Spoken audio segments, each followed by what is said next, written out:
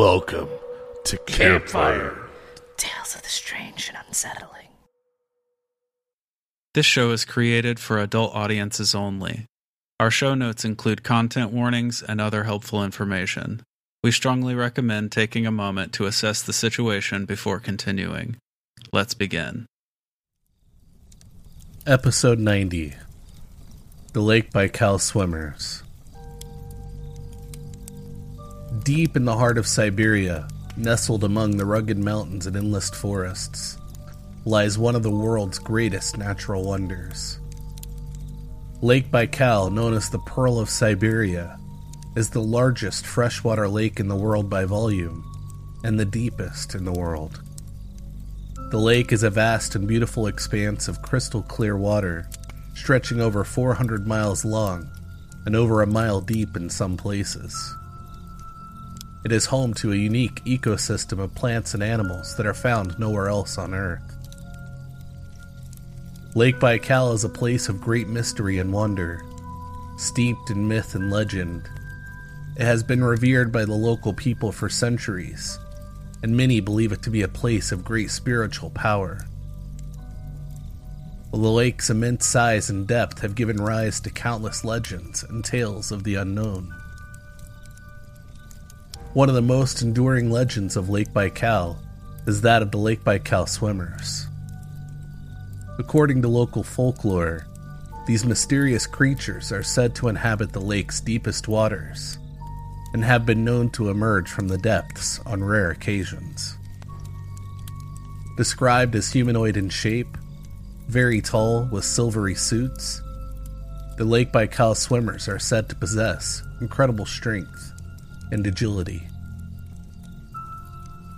Many believe that the swimmers are guardians of the lake, charged with protecting its delicate ecosystem from harm. Others believe that the swimmers are ancient creatures, older than the lake itself, and that they possess powerful, supernatural abilities. Despite the legend's enduring popularity, few people have ever claimed to see the Lake Baikal swimmers firsthand. There have been occasional reports of strange sightings in the lake's deep waters, but none have been conclusively proven. However, the mystery and intrigue surrounding the legend of the Lake Baikal swimmers have only served to deepen the allure of this remote and beautiful part of the world. As we delve deeper into the history and legends of Lake Baikal, we will explore the many wonders and mysteries of this remarkable place. From the unique flora and fauna that call the lake home, to the stories of the unknown and unexplained, there is much to discover and explore in this beautiful and enigmatic corner of the world. Join us on a journey of discovery as we explore the legend of the Lake Baikal swimmers and the many other secrets that lie hidden beneath the surface of this remarkable place. The history of Lake Baikal stretches back millions of years, to a time long before humans walked the earth. It is believed that the lake was formed during the Oligocene period, around 25 million years ago, as the Earth's tectonic plate shifted and pulled apart, creating a vast rift valley.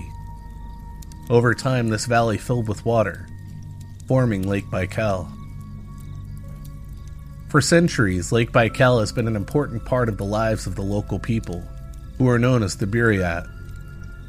The Buryat are a Mongolian people who have lived in the region for thousands of years, and they have developed a deep spiritual connection to the lake. They believe that the lake is a sacred place, and that it is home to many powerful spirits and deities. Over the centuries, The Buryat people have developed a rich culture and way of life that is closely tied to the lake. They are skilled hunters and fishermen, and they have developed many unique techniques for catching the fish that live in the lake. They also have a deep respect for the lake's delicate ecosystem, and they work hard to protect it from harm. In the 17th century, Russian explorers arrived in the region and began to explore the lake and surrounding areas. They were amazed by its size and beauty, and they recognized its importance as a valuable resource for the region. Over time, Russian settlers began to move into the area, and they established towns and villages along the lake's shores. Throughout the 19th and early 20th centuries, Lake Baikal became an important hub for transportation and trade. Steamships and other vessels began to ply the lake's waters, carrying goods and people to and from the towns and villages along its shores. The lake also became an important center for scientific research, as scientists from around the world came to study its unique ecosystem and the many species of plants and animals that live there. Despite its beauty and importance, Lake Baikal has also been the site of many tragedies and disasters over the years. In 1902, the steamship Baikal sank in a storm, killing over 100 people. In 1965, a massive earthquake struck the region, causing widespread damage and claiming the lives of over 300 people. In recent years, the lake has also been threatened by pollution and other environmental threats, prompting concerns about its long-term health and viability. Despite these challenges, Lake Baikal remains one of the most unique and beautiful places on Earth. Its history is a testament to the resilience of the human spirit, and its enduring beauty is a reminder of the power and majesty of nature. Life in Lake Baikal is both diverse and unique. The lake is home to more than 4,000 species of plants and animals, many of which are found nowhere else on Earth. The lake's clear, pristine waters provide an ideal environment for a wide range of species, from tiny plankton to massive fish and seals. One of the most unique species found in Lake Baikal is the Baikal seal, also known as the Nerpa. This small seal is the only species of seal that is adapted to living in fresh water, and it is found only in Lake Baikal. The Baikal seal is a key part of the lake's ecosystem, and it is an important food source for the local people. Fish also play a major role in the lake's ecosystem, and there are more than 50 species of fish found in Lake Baikal. The most famous of these is the omul, a type of salmon that is prized for its delicious flavor. Other fish found in the lake include sturgeon, grayling, and whitefish. In addition to its rich and diverse wildlife, Lake Baikal is also known as a hotspot for UFO and alien activity. Over the years, there have been numerous reports of strange lights and other phenomena in the area, leading some to believe that the lake may be a portal to another world.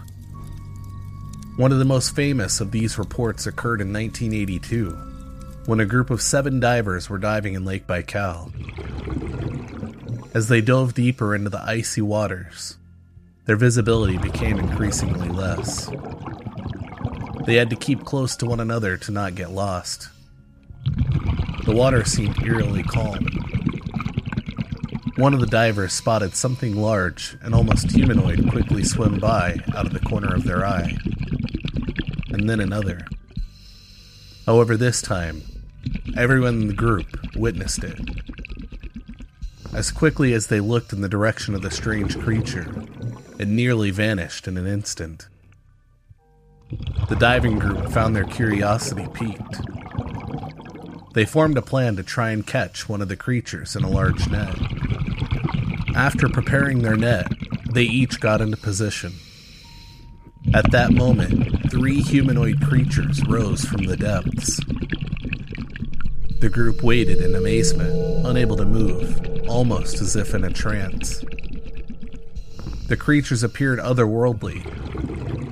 They wore silver suits with large helmets.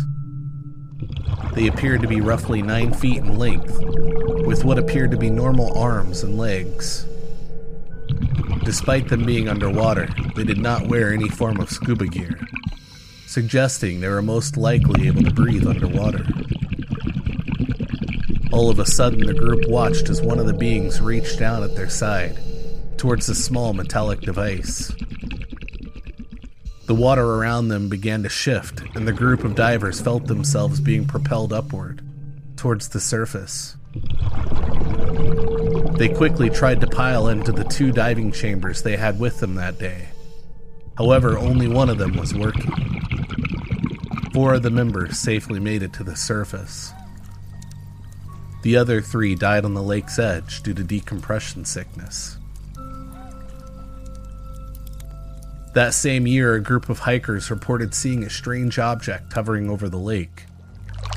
According to their account, the object emitted a bright light and appeared to be scanning the lake's surface. The object then suddenly disappeared, leaving the hikers confused and frightened. In another incident, a group of fishermen reported seeing a strange object rise out of the lake and fly off into the distance. According to their account, the object was disc-shaped and emitted a bright light as it attempted to surface under their boat. It sat there for some time before emerging from the water. They reported feeling a sense of awe and fear as they watched the object disappear into the night sky.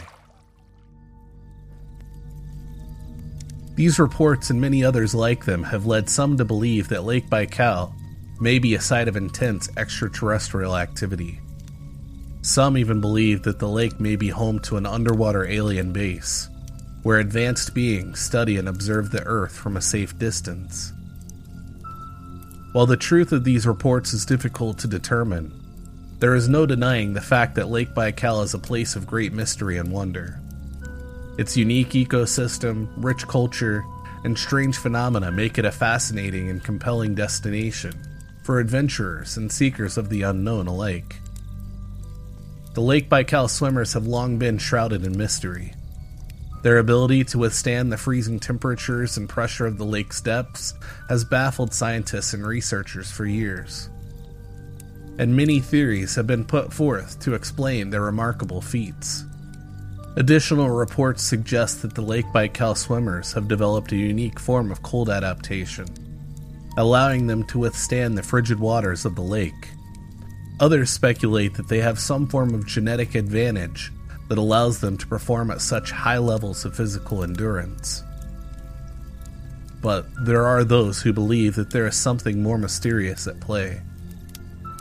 Rumors have circulated for years about strange sightings in and around the lake, including reports of glowing lights and unexplained sounds. Some believe that these sightings are evidence of extraterrestrial activity, and that the Lake Baikal swimmers have some form of connection with these beings. Others suggest that there may be some sort of underwater civilization or ancient ruins hidden beneath the surface of the lake, and that the swimmers are somehow connected to this mysterious realm. Another intriguing story involves a group of divers who claim to have encountered a group of humanoid creatures while diving in the lake. According to their account, the creatures were roughly the same size as humans, but had a distinctly alien appearance, with elongated limbs and large, almond-shaped eyes. The divers claimed that the creatures communicated with them telepathically, and that they seemed to possess a deep understanding of the lake and its secrets. They were also said to have warned the swimmers of impending danger, urging them to take steps to protect the lake from harm. There have been several real-life encounters with the Lake Baikal swimmers that suggest there are more than just a myth or a legend. One such encounter occurred in the 1970s, when a team of Russian scientists studying the lake reported seeing a group of strange humanoid creatures diving to incredible depths and swimming for long distances, without coming up for air. They noted that the swimmers appeared to be in a trance-like state as they dove to incredible depths, and that they seemed impervious to the freezing temperatures and pressure of the lake's depths. Another encounter occurred in 1991 when a team of American researchers were studying the lake's underwater ecosystem. While diving, they reportedly encountered a group of humanoid swimmers. They were said to be wearing suits similar to wetsuits, with no visible markings or logos, and they appeared to be communicating with one another telepathically, or by using some sort of sign language. The researchers noted that the beings seemed completely at ease in the water, despite the extreme conditions, and that they appeared to be working in perfect harmony with one another. These encounters, along with countless others, provide compelling evidence that the Lake Baikal swimmers are more than just a myth or legend. The most compelling argument and speculation of all suggests the Lake Baikal swimmers are in fact aliens themselves. While this theory may seem far-fetched, it is worth noting that there have been numerous credible sightings of UFOs and other strange objects over the lake. In fact, the area is considered to be one of the world's top hotspots for UFO activity, with many experts pointing to the unique geography and magnetic fields of the area as a possible explanation for the phenomena. On the other hand, one could question the fact that so many underwater species have yet to be discovered. The swimmers could be an undiscovered species of aquatic life. Regardless of the cause of their abilities and behavior, the Lake Baikal swimmers remain a mystery that continues to captivate and intrigue people around the world. From their legendary feats of endurance to their apparent connection to the otherworldly, the swimmers of Lake Baikal have become a symbol of mystery and wonder in a world that is increasingly defined by the mundane and the ordinary. Perhaps what is most remarkable about the legend of the Lake Baikal swimmers is the sense of possibility and wonder that inspires those who hear it. Despite the many obstacles and challenges that face us as a species, the swimmers of Lake Baikal remind us that there is still mystery in the world, and that there are still undiscovered wonders waiting to be found.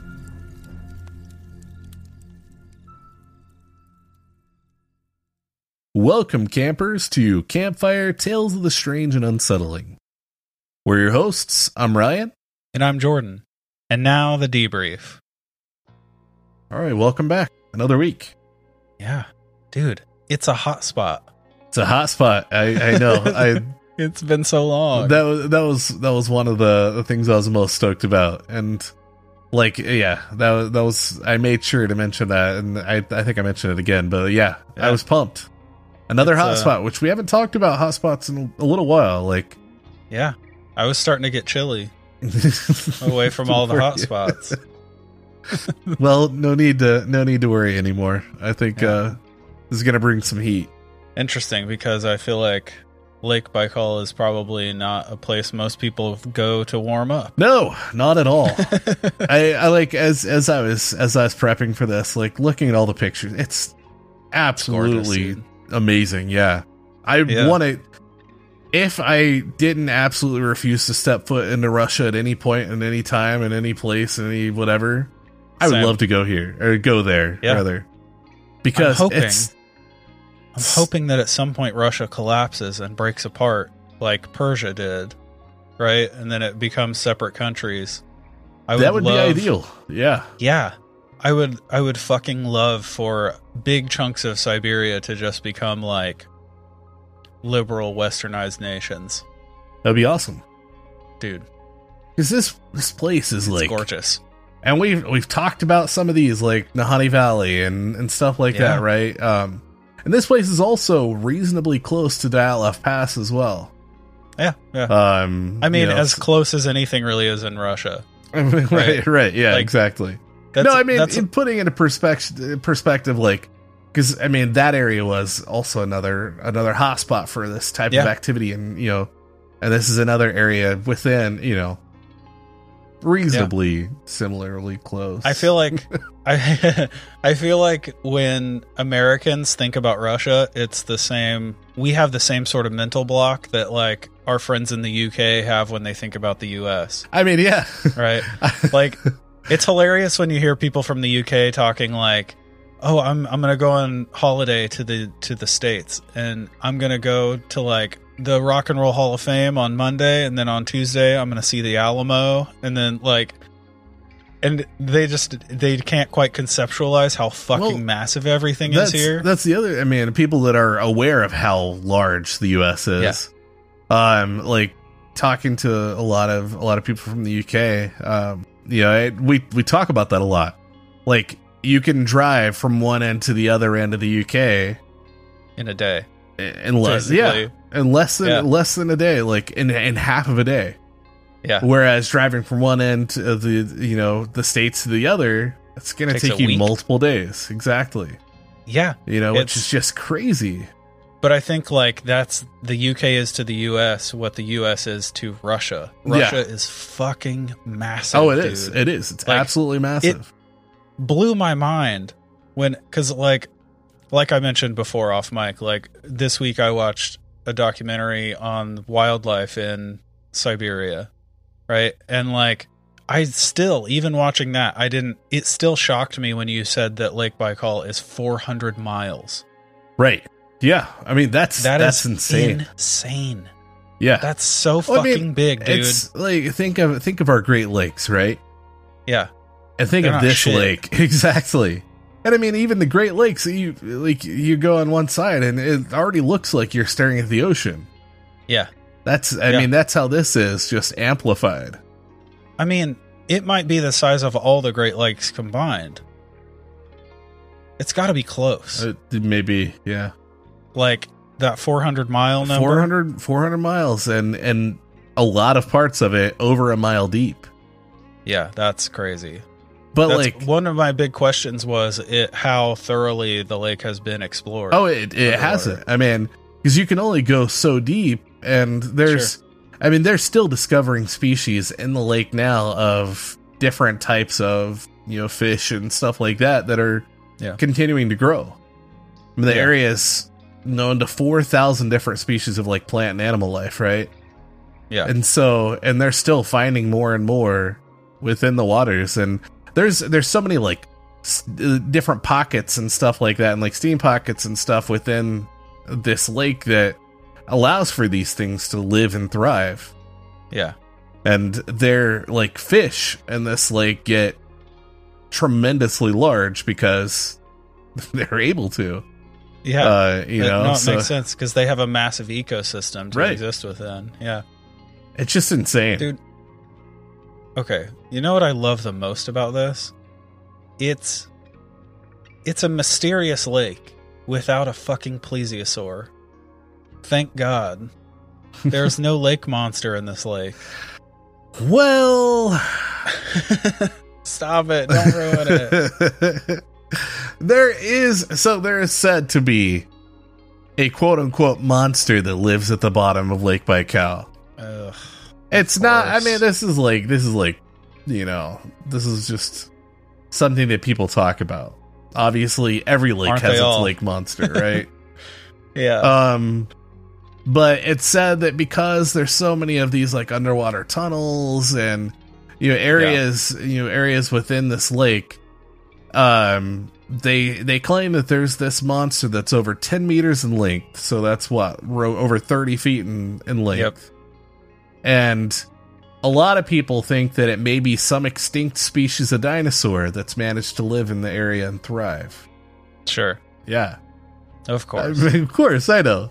But that's not based off of fact, obviously. That's more so every lake has its monster. It's a legend, exactly. Right? Yeah. Exactly. That's yeah. We deal in legends here. Exactly. I have a not so secret hatred of lake monsters. I just find them so incredibly boring. They're so boring. Really? Yes. They're so boring. And I buy a couple of them, but most of them I just consider gift shop fodder. I mean, yeah, of course. It's just everyone has to have a stuffed plesiosaur to sell in the gift shop. I mean, yeah. I mean, we talked about that a lot with Tessie from Lake Tahoe. Yep. Exactly. As much as I still love Tessie, Yeah. But regardless, yeah, I agree. I agree with you for sure. I think a lot of it is to come see our lake, home of the such and such. Yeah, exactly. Like, gotta because have, you like, have to have like some like something that is kind of dangerous, right? Because dangerous and is appealing. At the same time, plesiosaurs are super easy to make look like Disney drawings. I mean, right? So like that too, yeah. So they can like slap this doofy ass cartoon plesiosaur on every sign, then and they all do it. I don't have a name for this one, unfortunately, because I really didn't care to dive into it. Okay. Since I can't appreciate the fact that this is a mysterious lake with no lake monster, I will appreciate the fact that you did not write a 15-minute story about the lake monster. Instead, you wrote a story about something actually way cooler. Yes. Yeah. Yeah. Way cooler. I agree. So these things are, how tall are they? Just generally considered real tall? Yeah, they're roughly about 9 feet. Oh shit. That's really roughly tall. 3 meters tall. Okay. And silver suits. Yeah. So that's when this military diving team was the first one that went down, and they're the ones that met the three of them. They got propelled, to the surface, and ended up losing 3 of them because that day apparently they weren't like, maybe we should get another decompression chamber. Like, what are they gonna do? Like, share it? Like, they couldn't fit all of them in it, but there's 7 of them that go diving, or 2 at a time, or something. Well, maybe that's the goal. But, you gotta have another evacuation plan. In any situation, be prepared, right? Like, don't be stupid. So needless that was to say, super interesting. So they have the idea is that they have some sort of tech that can control the flow of the water, or... So when they see these things, they're described as being in these silver suits. Actually, I have a really good description. Helmets, right? They said helmets. So they said, so I'm going back to back to my notes here.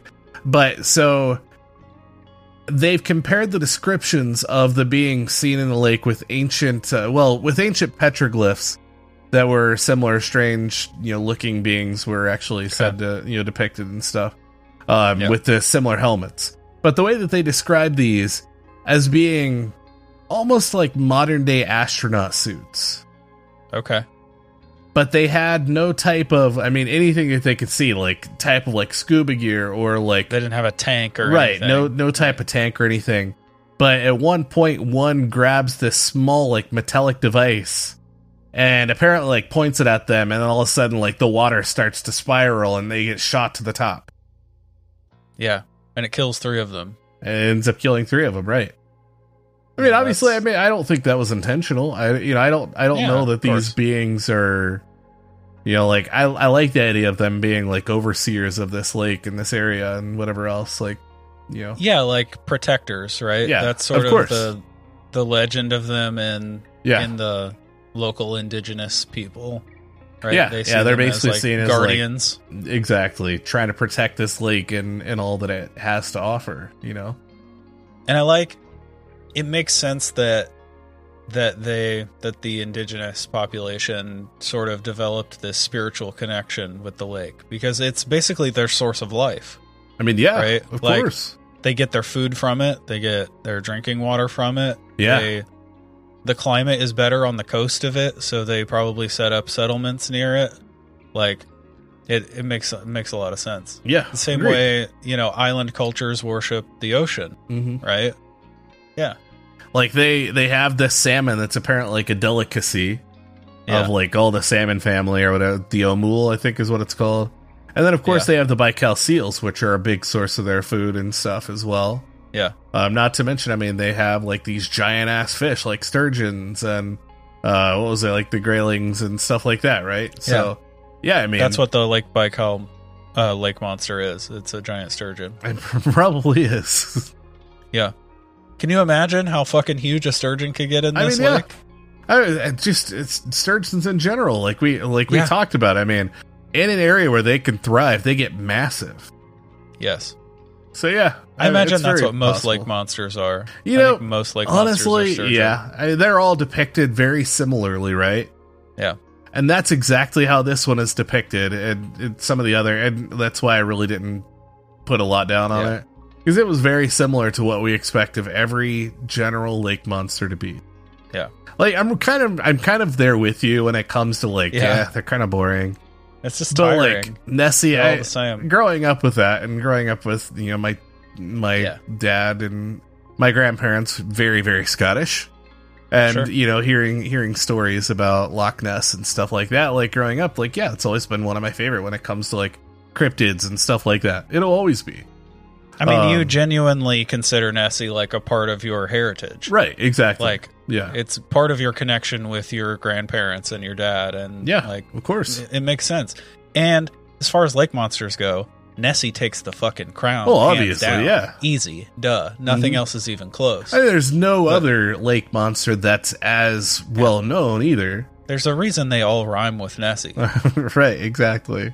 That's what I was actually... I was going to Nessie's say, the so what queen. is this one called? Bessie? Yeah. I think there's already a Bessie. Lessie? Baikal? I don't know.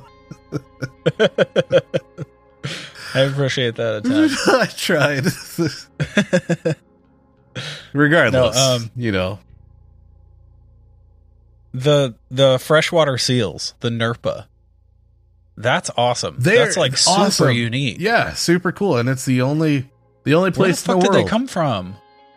I see. That's the thing is, I don't think anyone really knows. Does the lake connect to a shoreline anywhere?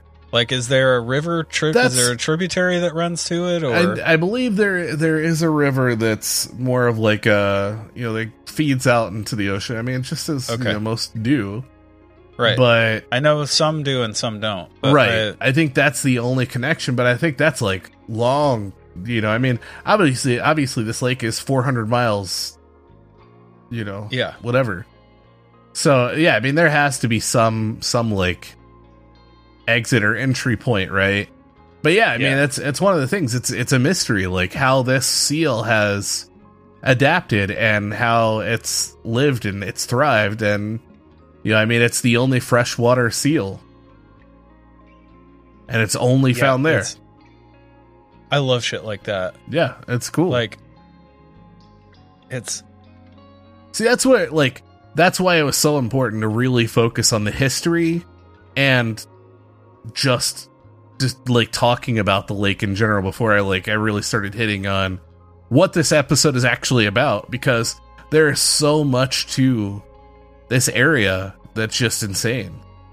Yeah. See, okay. I just looked it up.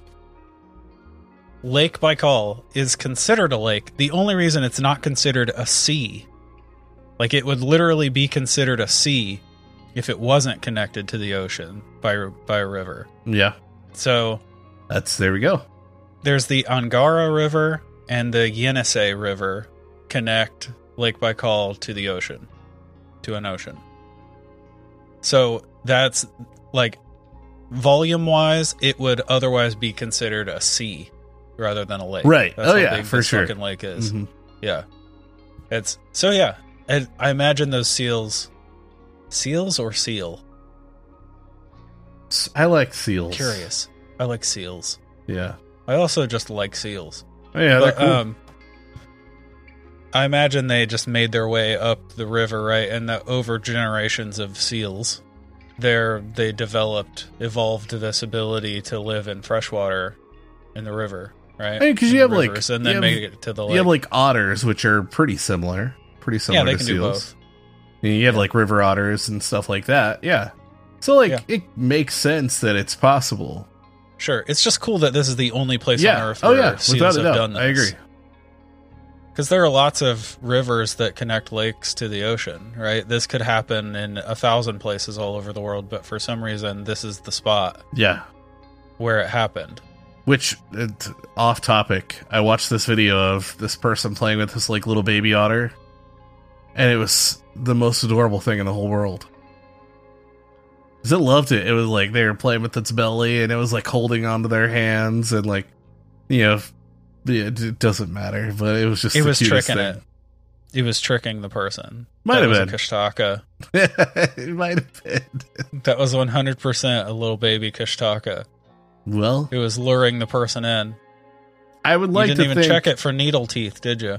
I would like to think that they start off nice Maybe. and lovable. Just like children, you know? And one person drops them and it's over. Exactly. Yeah. Yeah. Be nice to your local otters. Otter or otters? Otters. Be nice or they'll become Kushtaka. Yep. So anyhow, Lake Baikal, yes. Yeah. So getting back into these quote unquote Lake Baikal swimmers, right? Yeah. And they got the name because of, they're always like anytime they're seen, and there's been a lot of reports of people seeing, and there's still reports of people seeing, these things swimming in the lake and stuff like that. And there's been lots of dive teams that have came across them or seen them in passing or something like that. And of course they've gotten the name because, they're always swimming. Humanoid swimming things. Yeah. Yeah. Yeah. So like, I have questions, obviously I really love this idea of them being this like underwater alien civilization. Sure. That's badass. Yes, it is. But like, what if they're literally mermaids? Yeah. What if? Or what if they're like half shark, half man? Do you know who Wim Hof is? Wim Hof? No, I don't. Okay, so he's this guy who holds like a bunch of records for like ice plunges and like swimming in cold water, great distances in freezing cold water with nothing. Yeah. Like he just jumps in his shorts and goes for it. And he sort of got popular a few years ago. He went on Rogan. He like has this like special breathing technique that like oxygenates your body, like super oxygenates your body. So your body doesn't just go into shock? Yeah, like this dude is hardcore as fuck. Like when he set his last record, his eyeballs froze while he was underwater, so he couldn't see. And he still made, like, he drops down in a hole in the ice and swims to the other hole. That's how he does that. That's terrifying. I've actually thought about that a lot during, like, prepping for this episode. Yeah. And that's something I never, ever, ever, ever want to associate myself with. Ever. Yeah, agreed. So halfway to the fucking hole, his eyeballs freeze over. And he can no longer see where he's going. He ends up staying in the water like twice as long as he was supposed to, but eventually finds the hole and comes up out of the second hole. Damn. Right? And it takes like 6 hours for his eyeballs to thaw. Yeah. I'm surprised it didn't blind him. Yeah, me too. So was he. I'm sure he was. But like, just to put into perspective, like, because they talk a lot about like, they see them and they're shocked at how they seem to be unfazed by the temperature of the water and stuff like that. Like, human capabilities are a lot higher than most people realize. Yeah. You know what I mean? Like, think about dudes like Wim Hof. And like, I'm not saying, 9 feet tall. Pretty sure there aren't any human beings out there that are 9 feet tall. Yeah. But like, I think that's just like a good perspective to have. Yeah. It's like, some people are out there doing crazy shit like this, like swimming in frozen Lake Baikal. You know what I mean? Like, people do it. Like, there's a bunch of videos and pictures of people doing it in Lake Baikal. Yeah. Yeah. If Wim Hof, this guy, I think he's Swedish. He's Scandinavian. He's from one of those countries. So if Wim Hof figured it out, I imagine some like of the indigenous people that have lived on the shores of this lake for generations, I guarantee some of them figured out how to swim in this lake and be all right. Yeah, I'm sure. Like, yeah. Just putting that out there. But to never, you have to surface at some point. You can't just live there. Yeah, I'm not saying that's what this is. Yeah, I'm just saying like because some people definitely might see someone swimming and be like, "What the." There's no way a person can do that, without a doubt, you'd be like, damn, they have to be nuts to, yeah.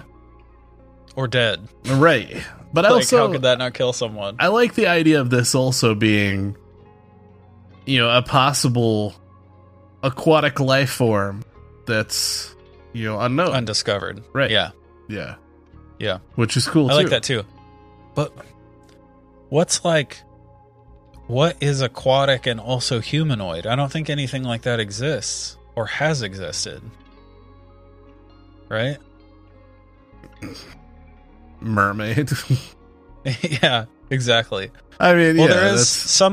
some fringe anthropologists believe this thing called the aquatic ape theory, where basically it's cited a lot when people talk about like Atlantis, Right, yeah. right? This idea that like at some point we part of the like primate, and I'm talking completely out of school here. Obviously, I'm not an anthropologist. I'm not like super into this theory or anything. I just have like a general knowledge of it. I think the idea is that at some point, some section of like lower hominids went back into the water, and living on the coastline, just spending increasing amounts of time over generations in the water, evolved to be able to live in the water. Right? I mean, yeah. I obviously that's possible. I mean, seal, for example, has been able to adapt to live in fresh water and sure, and these type of temperatures and this environment. That, I mean, it's a leap from what I know. Oh yeah, from what I understand of it, it's a leap. And a lot of most people don't think that this ever happened, but I guess there are some fossil records, some fossil remains of that suggest that might have been the case. I don't know, but so maybe a thing like that. Maybe we're talking about like the eventuality coming from a hominid that went back into the water. Yeah. Right. Maybe, I mean, 10,000 years ago. Maybe exactly. 100,000 years ago. That's the other thought, is maybe it's some ancient civilization. Right. So, yeah. I mean, that's possible. Yeah. Because if it's not alien, right? Because obviously that's the first thing I think. Yeah. Is because there are all these craft sightings that happen this in and around the area. It's a hot spot. So it's a hot spot. a hot spot. It's one of the hottest spots. Yeah. And they talk, things like telepathic communication is discussed, things like environmentalism, right? The idea that they're associated with environmentalism. Yeah, I mean that was another thing, like the group of divers that were basically talked to telepathically and told to like preserve the lake, talking about the dangers of the lake is suffering right now. Yeah. I wonder, is that because that's such a running theme in alien contactees, right? This idea that the aliens convey some message for saving the earth. I mean, yeah, but is that like a modern evolution of the classic like nature spirit that people have talked about for, since time immemorial? I mean, that's like, kind of the whole, that's part of the premise on the whole Titan theory. Sure. Yeah. That they're like guardians. Exactly. Right. Making sure that that we preserve things and things play out as they're supposed to, and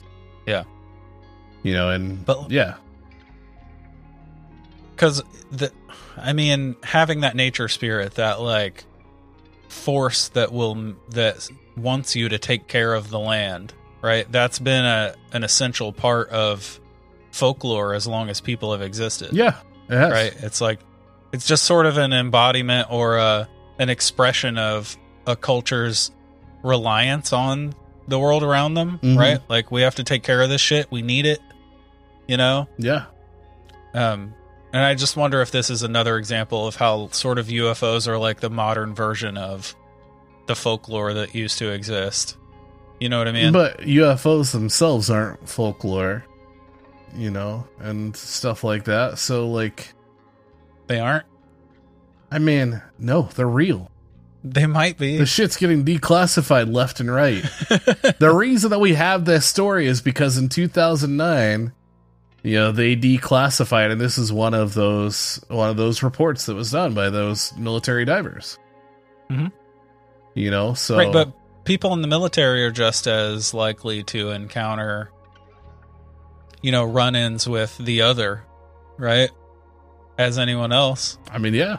So that doesn't necessarily mean that it's... But does that make it 100% folklore, or does that add... I mean, folklore is just kind of a general term that I use for stories that have been around for a long time. I mean, yeah, I know. I'm yeah. getting to the center of that, right? Right. By folklore, I don't necessarily mean fiction.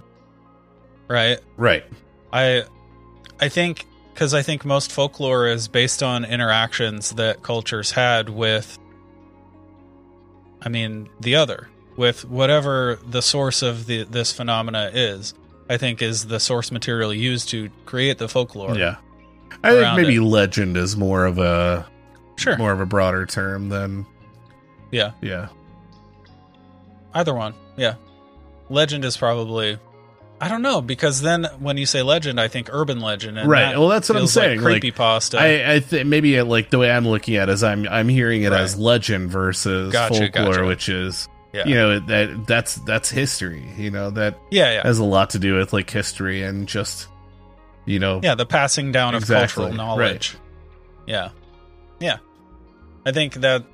So I sort of think of the UFO because, my position, which is that all this stuff is fingers on the same hand, right? Like UFOs, cryptids, hauntings. I think it all has the same source point. Yeah. And the expression of it changes through the years, right? Mm-hmm. Through the ages and from person to person. So yeah, I'm just thinking fair. Because that's another thing that UFO encounters have with they have in common with Fae encounters, right? Is this idea that they're you have to take care of nature, right? You have to, they both do that. So just pointing that out. Yeah, no, I see what you mean for sure. It does. It happens a lot in any type of case that we discuss. Especially someone that's abducted or whatever else, they're always shown this is what the end of the world looks like if you don't get your shit together. Yeah. And it's just it's very common, it's almost common practice in these types of stories. Yeah. It's standard, right? Right. And that leads some people to speculate that aliens are human beings from the future, right? That they're doing a X-Force thing where they have to go back in time to save their timeline or whatever. Right? Again, that's part of that Titan theory as well. Yeah, because that gets all timey-wimey. Yeah. Right? Wibbly-wobbly. Yeah. Yep. Yeah, exactly. I can't go a single episode without a Doctor Who reference. I know it. I'm realizing this. Fucking deal with it. I don't mind it. It's fine. Good. But I had a sorry, go ahead. No, I had a question. The Russian scientists that spotted them, I think. No, it was the encounter in 1991. I had a question about that one. Okay. My question is because they said they appeared to be communicating telepathically.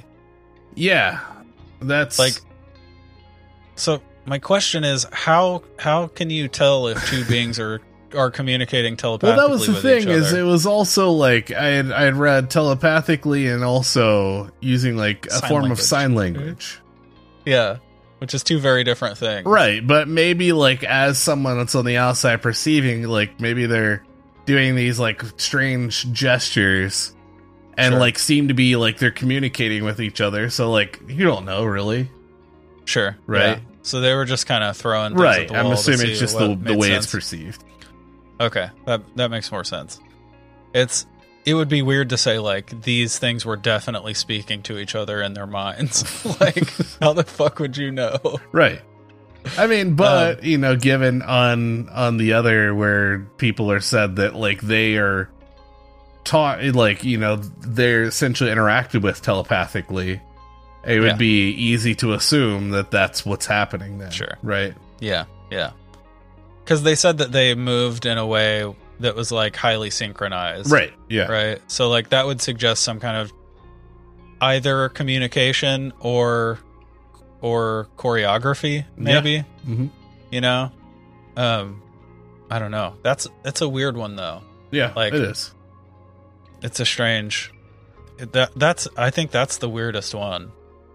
The weirdest encounter. Yeah, because they also talk about the almond eyes and stuff like that, right? That's the same one. Mm-hmm. That they get very alien-ish. Yeah, they get very alien-ish, but like this whole like helmet thing, it said that they can see like they're, it's not like it's covering their faces. And some the articles I read, it mentioned like it was like a helmet, but it was open.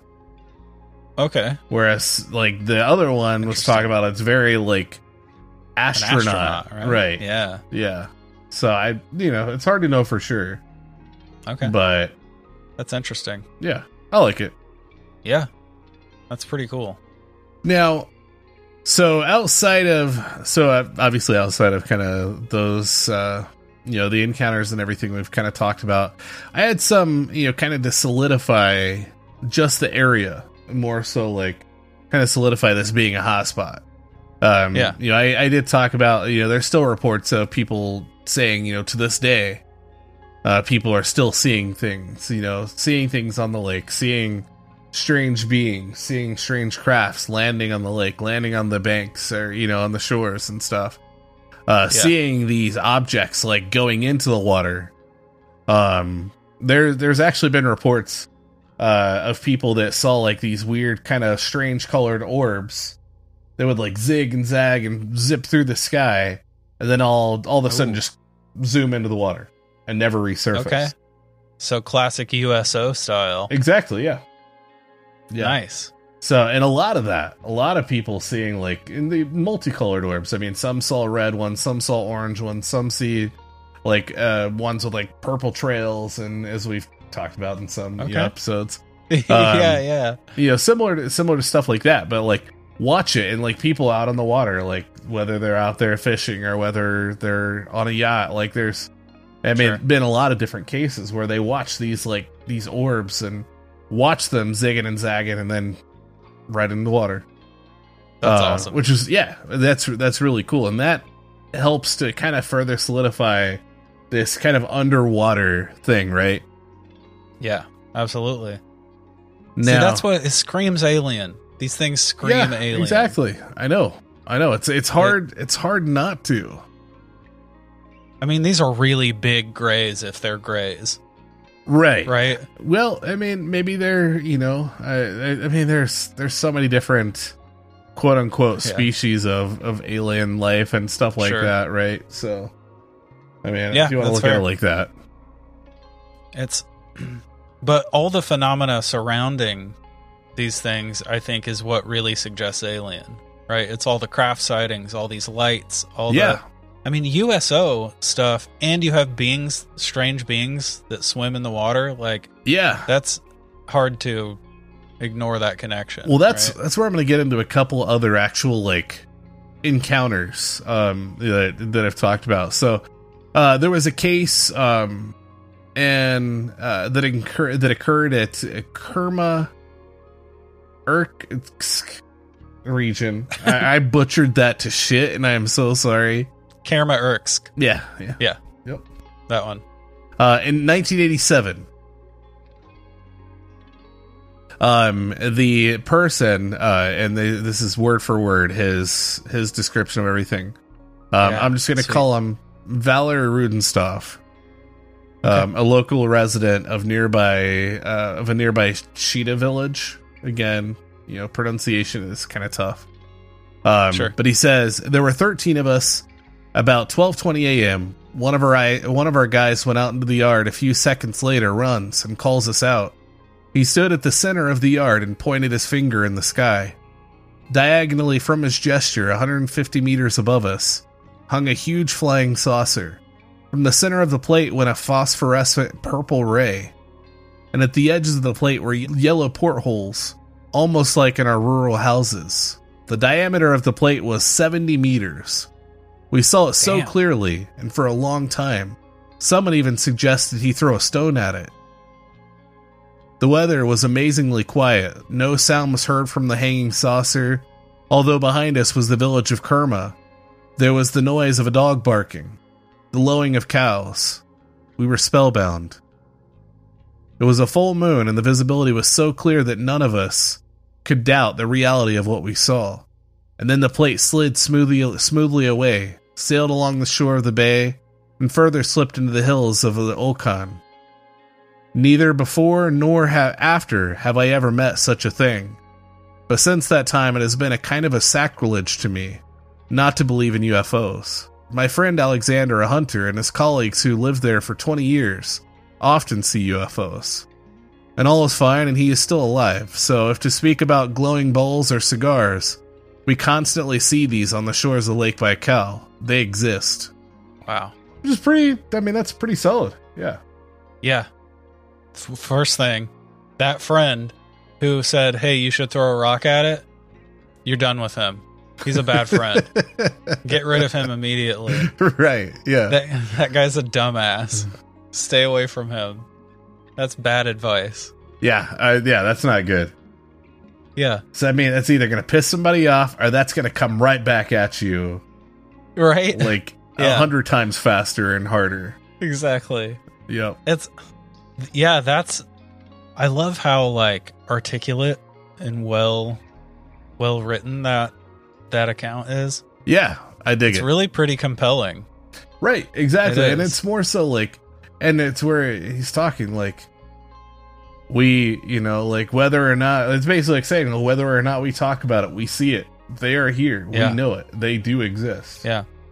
Yeah. Yeah. That's I awesome. like it. It's awesome. I have a couple other kind of shorter ones. I liked that one, and I wanted to make sure I read it word for word because, like, I mean, that was literally his recount of it. There was another by Vyacheslav Lavertic. That's quite a name. Close enough. A rescuer recalled an incident but did not give the date. He said, we were on a lake yacht on Lake Baikal, and from under us flew a huge glowing disc. It blinded us, and for a second flew into the sky. We did not even have time to grab any cameras nor take video, although many of us saw it. It was huge, and lit up all of our yacht.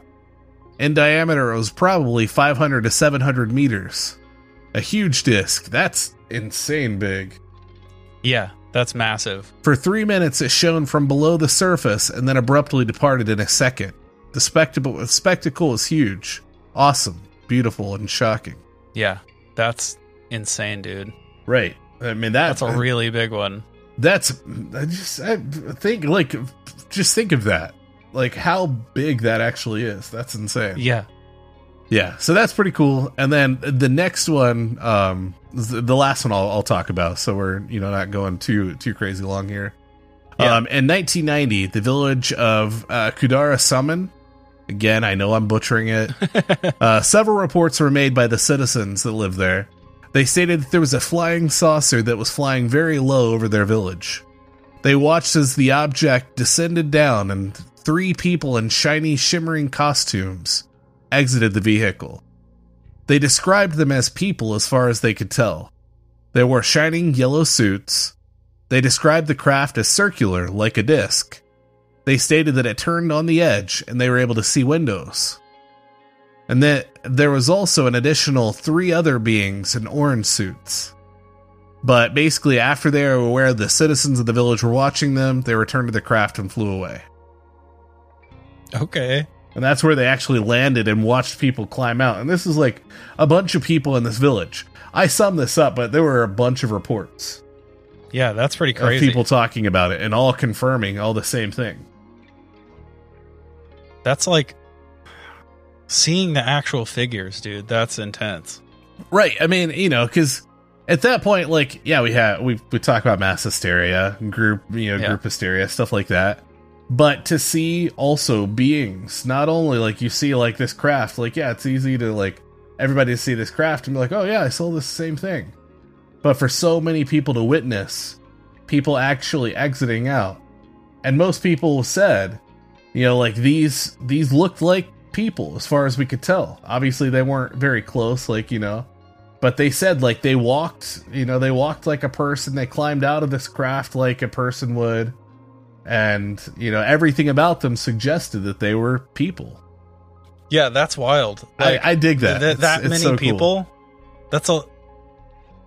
That's crazy when like a whole village has an experience like that. Yeah, exactly.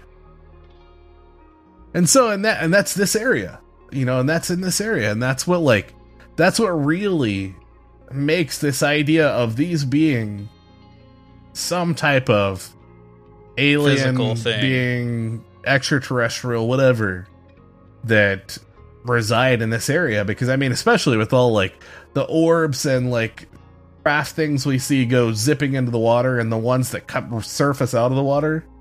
Yeah, there's multiple reports of that. The other one was a second report. That wasn't even, and I had mentioned a report similar like that, the one that basically came up under the craft and like sat there until it zipped away. So I think what's standing out to me in this is that if these are whatever these are, they don't appear to be visitors. They appear to be residents. Yeah, exactly. Right? I mean, there seems to be something else going on. Yeah. And that's where awesome. This underwater alien civilization, like that to me, I think like it makes the most sense. And that's like the coolest idea, Yeah, that's or awesome. possibility in this story. Yeah. That really sets this apart as far as alien stories, right? Like alien encounters. The fact that they aren't just like showing up once, twice, 10 times. They seem to be there all the time. Yeah, I mean, like I said, even till today, people are seeing like random objects and seeing these like random beings that like people like. There's been a couple other things I've read, like even like within the later years, people have talked about like seeing beings, like literally. Wow. Like crafts landing and people walking out and people like walking into the water or climbing out of the water and stuff, and yeah. But lots of UFOs and stuff like that, there's just a ton of activity. That's awesome. Dude, this is a really cool story. Yeah, it's one finding it and not really knowing. I mean, I think we mentioned Lake Baikal when we'd done Lake Tahoe, when we were just talking about like big ass lakes. Yeah. But like I hadn't really ever dove into it. And then like, finding this and being able to like find out so much about it, it's actually one of the cooler, neater ones that we've discussed, because it like, really is. It's a lot more compelling, Yeah. And it's a UFO story, but it's also so different. Right, for sure. There are some huge differences there, which I really appreciate. Great story. So what do you think? Do you buy into it, or how do you feel about it? I think that there's definitely something here, right? And I know I say that a lot, right? It's kind of a cop-out at this point. There's something, but right, yeah. Something happened there that day. No, it's... Honestly, I'll go out on a limb for me, and I'll say I think something physical exists here. Yeah, cool. I think whatever it is, I think it exists physically in this area, and people are encountering it over and over again. Yeah, I agree. I agree for sure. I don't know if it's extraterrestrial. Maybe it's something that's always been here on Earth. I mean, that's possible. Yeah, I'll agree with you. I'll definitely agree with you. And like ancient civilization stuff, like like that whole like concept, like that's cool. This could also be Hollow Earth. If we want to dive into that, which I don't think we're going to do for this episode, but you're talking about the deepest lake on Earth, right? Like tunnels, caves, river systems. Mm-hmm. You got, sure. I'll go there. So, but like to me, with all this activity, so many of these USOs, that people are watching dive into the water and never return or never resurface, like that to me, I mean, it screams alien. For sure. Okay. Yeah. So that's where I'm at. Excellent. But yeah, I like I dig it. I think it's awesome. Agreed. Well, I think that's going to wrap up this episode. This is episode 90, the Lake Baikal Swimmers. Thank you, thank you, thank you. From the bottom of our weird, possibly alien, maybe ghostly, probably cryptid hearts for listening. We absolutely love having the chance to discuss all these wild creatures and events every week, and it's your continued attention that allows us to carry on. We want to get to know each and every one of you, so please come and check us out on all the socials. At campfire.tales.podcast on Instagram and Facebook, at campfire.totsau on Twitter, and you can also visit our website at campfirepodcastnetwork.com. If you love the show, please rate and review it. It's what truly helps us continue bringing your weekly dose of the strange and unsettling. And a special thanks to Greg Martin at Reverent Music on Instagram for his contributions to the beautiful music that you hear every week under the debrief. You can find more of his tunes at reverbnation.com/reverent. It's fantastic, fantastic stuff. Go give that a listen. And that's it. Until next time, I'm Ryan. I'm Jordan. And remember, campers, Stay weird. and trust in the unknown.